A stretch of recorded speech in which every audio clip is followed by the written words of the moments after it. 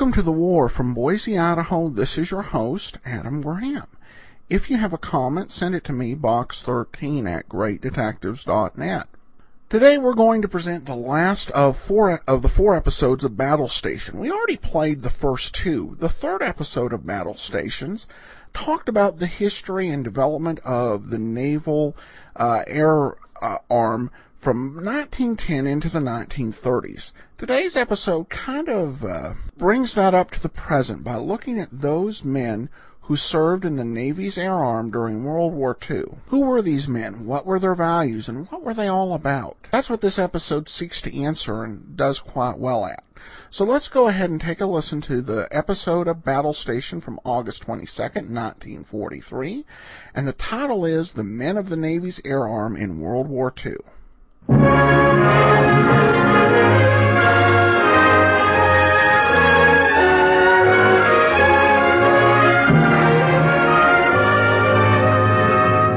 Battle stations! Battle stations!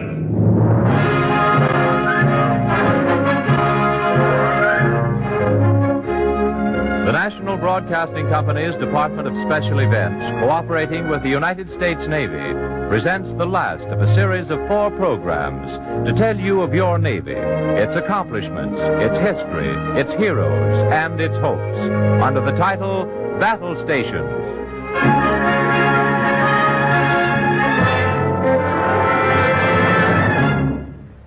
Tonight, the men of the Navy's air arm in World War II.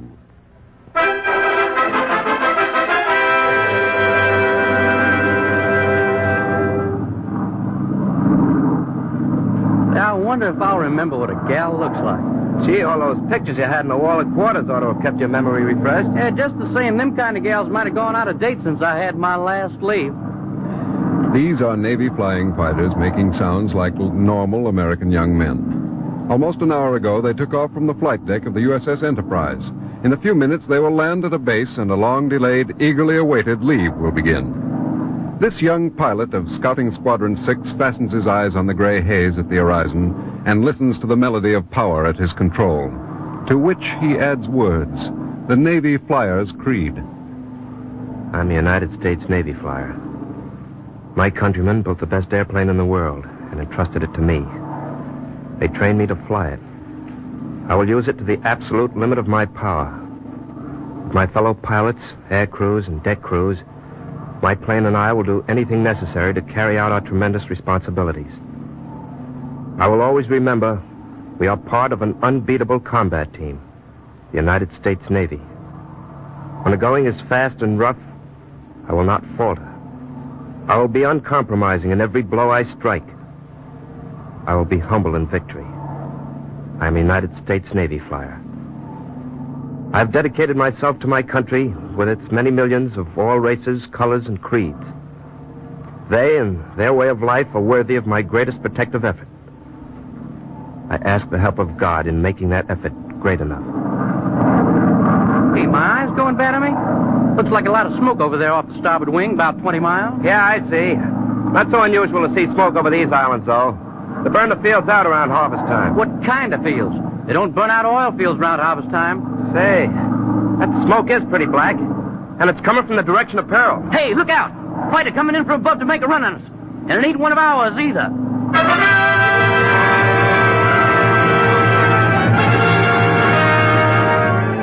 Scouting Squadron 6, which took to the sky with the nation at peace, is arriving at Pearl Harbor in the hour of its people's greatest naval tragedy, at the hour of the nation's precipitous plunge into World War II.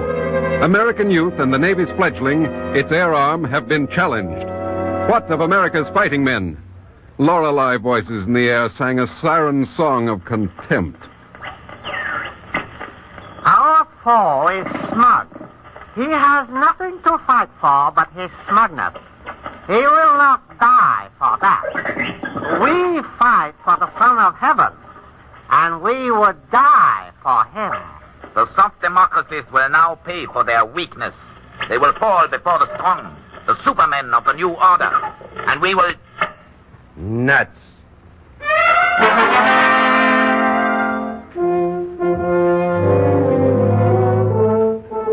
What of the men of the Navy's air arm?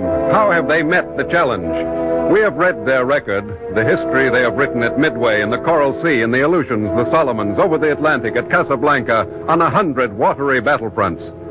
Then are the men of America supermen? Are they fearless? Are they steadfast, unassuming? Do they have tenacity? Do they want to fight? Do they follow instructions? Are they stiff-necked? Do they know for what they fight? Let's look at a few pictures of the men of the Navy's air arm for the answers to those questions. Are they fearless?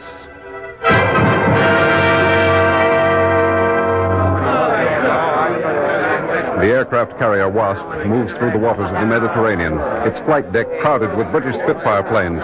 The American fighter squadron men in the ready room receive instructions from a grim-faced officer.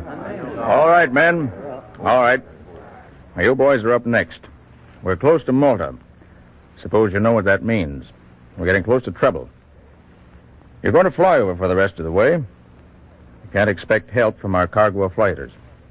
Those Spitfires are needed in Malta. And they've orders to light out for Malta even if it looks like we're going to have an enemy attack. So, about all I can say is good luck. All right, you guys, hop to it. All right. Hey, let's go, boys. Come on.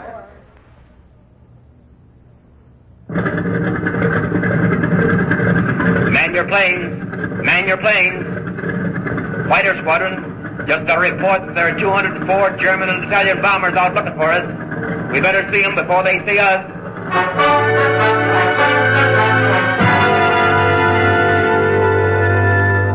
Fearless? No, indeed. These men are not fearless. They have no belief in a special warrior's Valhalla. They have human fears. But they have courage. Courage forged in the fiercer fires of freedom. Fearless? No, indeed. Scared? Yes. But they did their job and did it well. Answer to question 1. Are the men of the Navy's air arm fearless? No. Courageous? Yes. Do they follow instructions?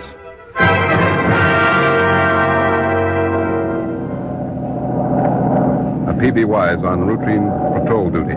The huge flying boat picks its way through puffs of irregular clouds. All right, I'll take it for a while, Jane. Okay. Hey, why don't you drop down and see if you can get all the way under those clouds? Yeah, I think I will. Not much chance of spotting anything if we... Hey, looks to me like something will beam. You sure? Yeah. Yeah, it's a sub, about 2.5 miles. Get on it, boy.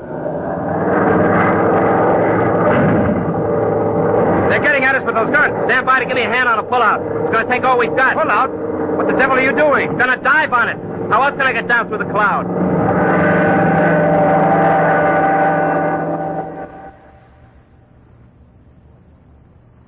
Very interesting report, Robertson. Yes, sir. I imagine it is. I suppose you know the PBY wasn't built for dive bombing. Yes, sir. I know that. 60-degree angle, 220 knots. Oh, weren't you afraid you'd rip the wings off on the pull-out? Well, sir, I didn't know. With 2 of us standing up braced and yanking at the controls. It seems to have worked. How'd you behave? Well, sir, why they call our fighter plane the Corsair Goldwind, I'll never know. My wings were flapping so we could see the tips bend. But they held, sir. Well, I won't say we encourage that sort of thing, Robertson. But we do like the results you got. Congratulations.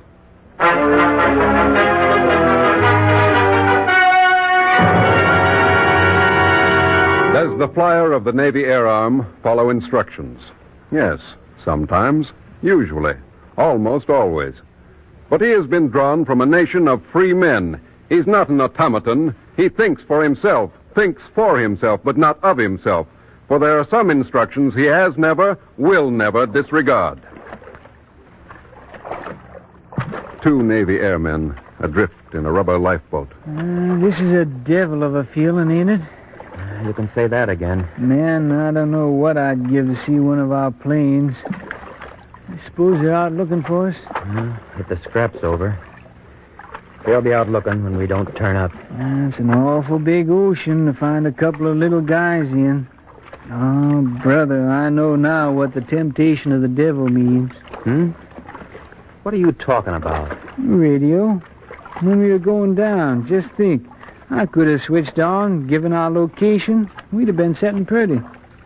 Yeah, I know what temptation means.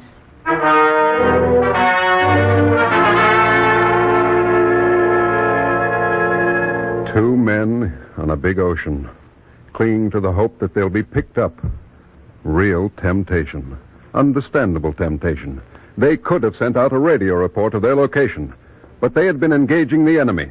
Their radio transmitter would have given the enemy valuable information, would have endangered the safety of their comrades. They had been instructed to observe the radio silence during action, and they have obeyed. And the Pacific is a big, lonesome place. But never once since the start of the war has this instruction been disregarded. Does the flyer of the Navy Air Arm follow instructions? Sometimes, usually, almost always. But in matter affecting the safety of his fellows, always. Are they stiff-necked? Our totalitarian foe has graded his supermen with severity. His traditional fighting man is a creature apart. His officer may not concede a greater power of any sort in an inferior officer. But what of the men of America's fighting forces? Listen to a couple of Marine pilots, Navy-trained flyers. There are Japanese units nearby. A Marine lieutenant is flying wing on his division leader, a major. Zero's above, Major. Watch out. They'll make a run on us as soon as they spot us. Where? I don't see any zeros. I do. I got 20/20 vision. I should be able to see. Where? You're right.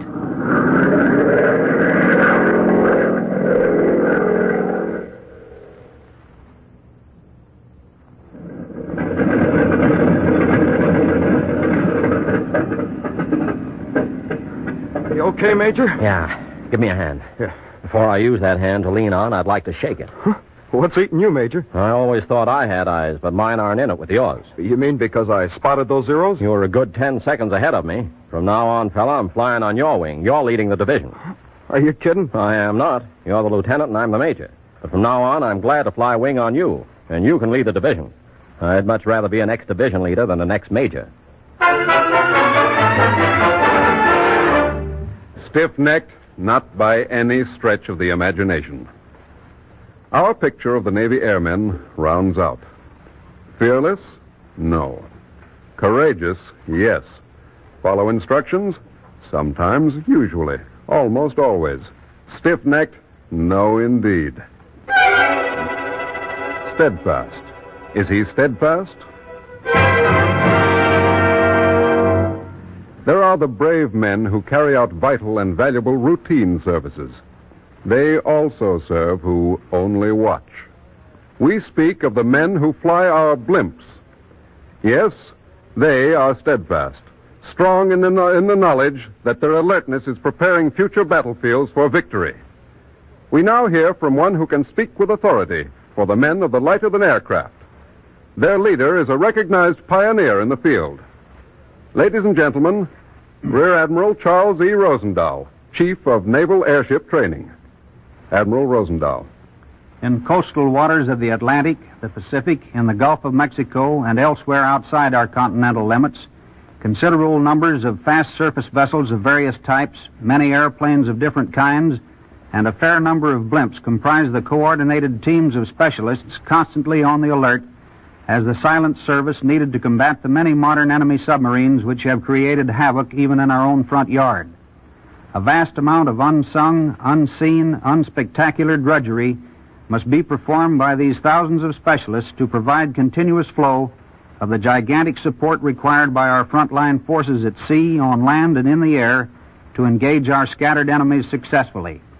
But as well as crossing seas, these vast convoys must get in and out of our harbors and along our shipping lanes safely. There is some tendency to give blimps major credit for stemming submarines along our coasts, but we do not so claim. We do feel, however, that blimps are definitely pulling their weight in this war as members of an important service. While equipped and able to attack and destroy submarines, blimps are primarily watchdogs or bird dogs to detect and flush lurking submarines, then generally turning over actual destruction to their more lethal airplane and surface teammates. Our current relatively great blimp expansion started almost from scratch, with a half-dozen odd and antiquated airships. During World War I, blimps had served the Allies very effectively, but between that and the present war, the United States had designed and built only one new naval patrol blimp. In all those 20-some years, no naval blimp had carried or dropped a bomb or fired a gun. Application of anti-submarine equipment to blimps had been almost nil. Hence, the provision and manning of even partially useful blimps for this war would really be somewhat of an accomplishment. As in World War I, blimps in the present war have enjoyed an exclusive record in that not a single one of the thousands of ships under escort by blimps has ever suffered a successful attack by submarine. Because of inherent characteristics, blimps can and do operate in weather conditions prohibitive to other aircraft. Had development not been interrupted just as we were overcoming their childhood ailments, we might today be making extensive and important use also of very large helium-filled rigid airships as fast, long-range airplane carriers on the high seas. Pioneering work done by the airships Los Angeles, Akron, and Macon proved the launching and recovery of airplanes by airships and everyday operating feasibility.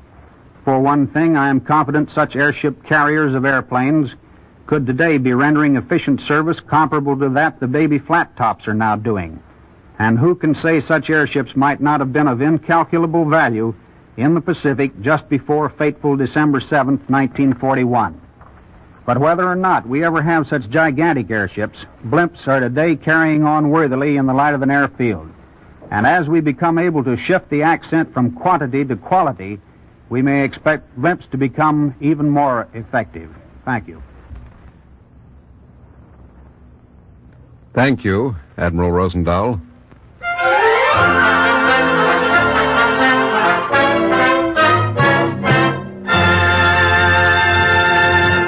We have seen some of the shadow and some of the substance of this young man who flies on Navy wings, but the overtone is missing.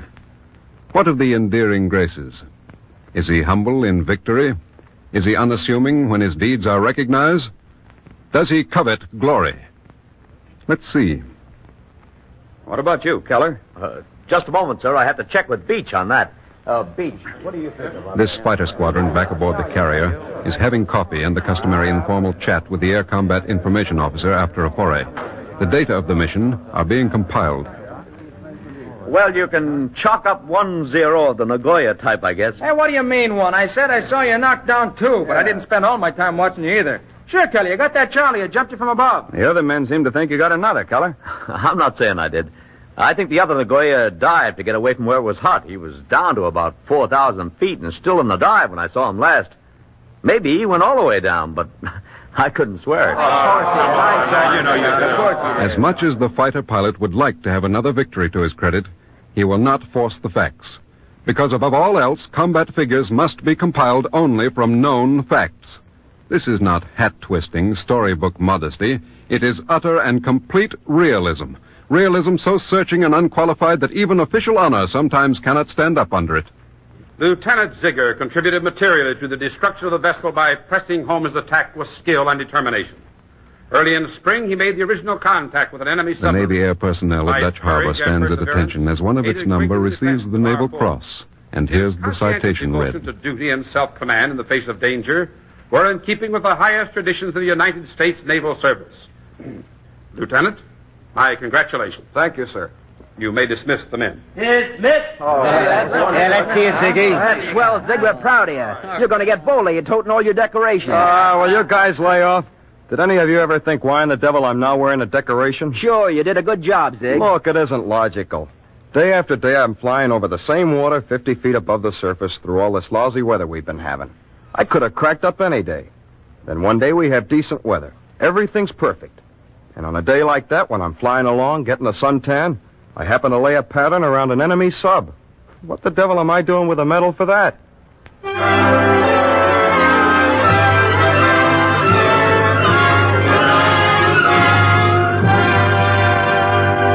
Modest? Unassuming? Do those words describe the men of the Navy Air Arm? Not quite. Realistic is a better word. These are the men that the totalitarian supermen contemptuously said were soft, faint-hearted, unwilling to fight unless forced. That was to be democracy's Achilles heel, unwillingness to fight without compulsion. Would the Navy airmen fight without being compelled?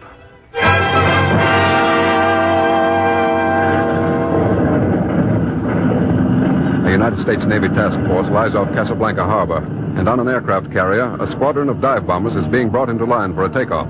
A gunner is being besieged by a half-dozen other gunners. I told you once, no. Oh, give me a chance, Nick. I ain't been out yet. I'll give you $100 cash. If you're going to talk dough to him, I can talk louder than all of you. 150, Nick. How about it? No, I told you no, didn't I? I mean it. I ain't interested. $200. 230, Nick. That's all the cash I got, but we could work out something. Look, you guys, I know it's going to be a good, tough fight. And you can't kid me into thinking it isn't going to be. Why, I wouldn't let you talk me out of it for any amount of money. The rear gunner, who has summarily rejected an offer of $230, knows a tough mission is ahead. That's why he refused the offers. Refused to be paid to go? No, indeed. This man has a seat in the flight, and he wouldn't sell it to his clamoring associates for any amount. Have these men the will to fight? Yes. A yes has been written after the question on 100 battle scenes. Midway. All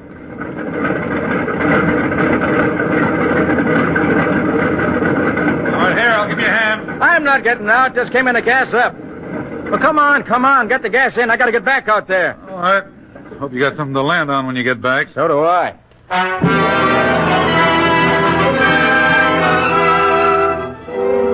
For almost a day and a half before reports on the Battle of Midway could be correlated at a central point, the men of the Navy Air Arm landed and took off from the flat top ceaselessly, stopping only for gas and a gulp of coffee.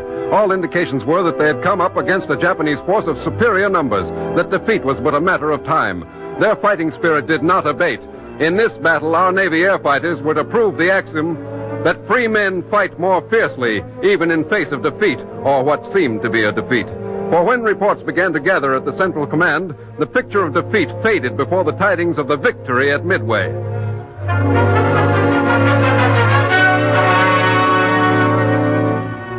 Our picture of the Navy airmen of World War II is about completed. We have only to learn for what they fight. Do they fight for narrow, selfish insularism, or for the common cause of the United Nations? This is an answer.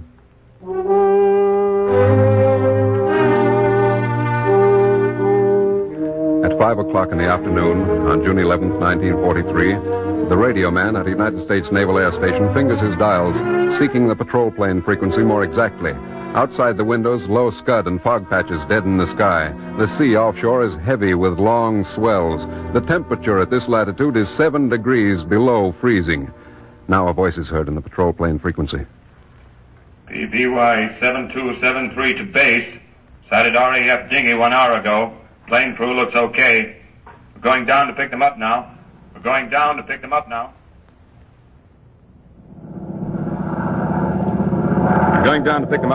Cut the transmitter. Think it's going to go all right, Doug? That's a cinch. May have been an hour wasted studying the problem. It's better to be safe. It's pretty heavy weather to make a water landing without giving it a lot of thought. Yeah, poor devils down there. Man, I'll bet they're cold. Going to take a long run in. Here goes. The sea airman's run along the top of a long, broad master swell is perfectly calculated. Midway in the landing rung, a cross wave hooks a wingtip, swings the big craft, and flings it into an adjoining wave. Doug, look out!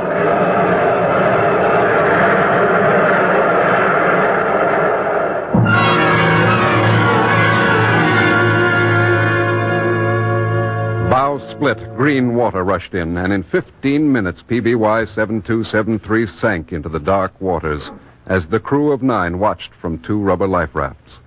The men in the RAF dinghy paddled over, but they soon were separated from the rubber boats by heavy seas and darkness. All hands were constantly drenched with icy spray.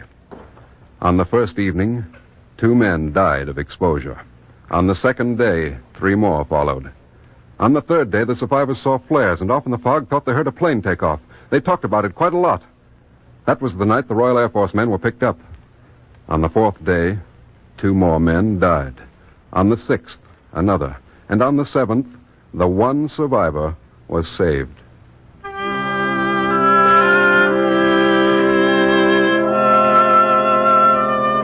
These men did not for one moment question their responsibility.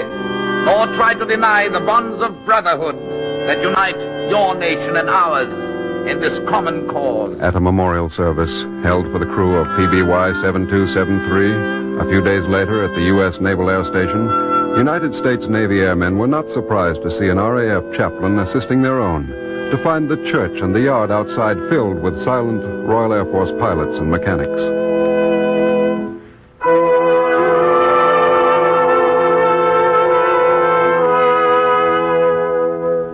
Our blinking newspapers will think of a better way to say it, Yank, but they can't mean it any more than we do.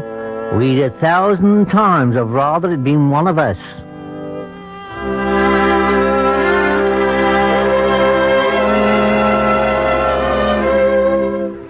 And as the men of two nations united in a common cause shake hands, we have the final victory of our United States Navy flyer in World War II. Believers in the universal right, in the stake of each in the future of humanity, in the brotherhood of man. Ensign William R. Evans, Jr., of Torpedo Squadron 8, wrote a letter to a friend that speaks the thoughts of our men who fight on Navy wings. His letter was written a few days before he was reported missing in the Battle of Midway in June of 1942. If anything good or great has been born of this war, it should not be valued in the pages that historians will attempt to write, but rather in the youth of our country who were never trained for war and who almost never believed in war, but who have, from some hidden source, brought forth a gallantry which is homespun. It's so real. I say these things to you because I know you liked and understood boys, and because I want you to know that they haven't let you down.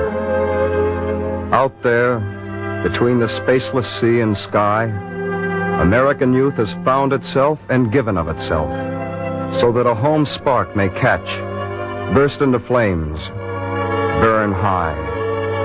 If our country takes these sacrifices with indifference, it will be the cruelest ingratitude the world has ever known. Remembering the countless happy hours I spent with all of you has been a constant source of contentment. My luck can't last much longer, but the flame goes on, and only that is important.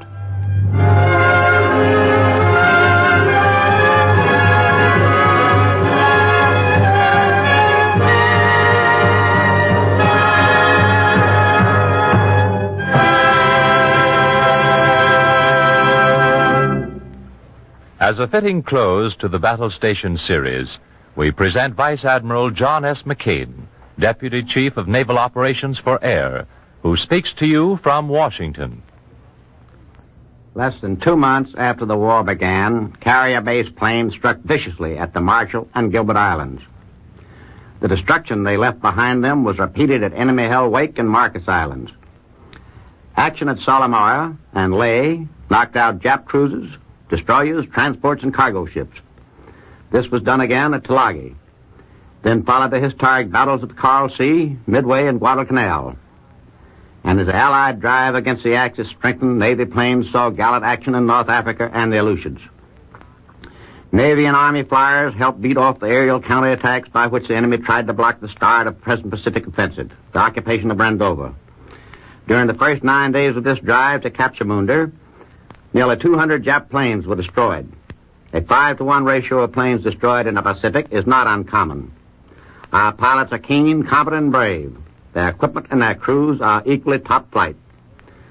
As naval aviation reaches its 30th anniversary, huge and powerful task forces will seek the enemy to destroy him.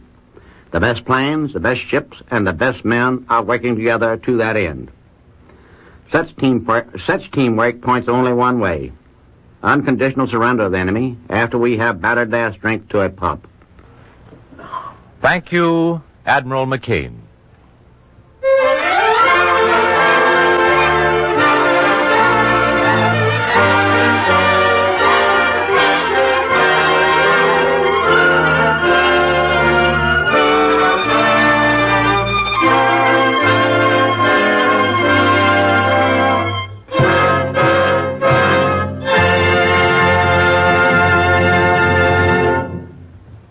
This has been the final in a series of 4 programs prepared by the Special Events Department of NBC in cooperation with the United States Navy. The script was written by Charles Gussman. The music composed, scored, and directed by Leo Kempinski. The production was directed by Joseph Mansfield. Jack Costello speaking. Battle stations came to you from Washington and New York. This is the National Broadcasting Company.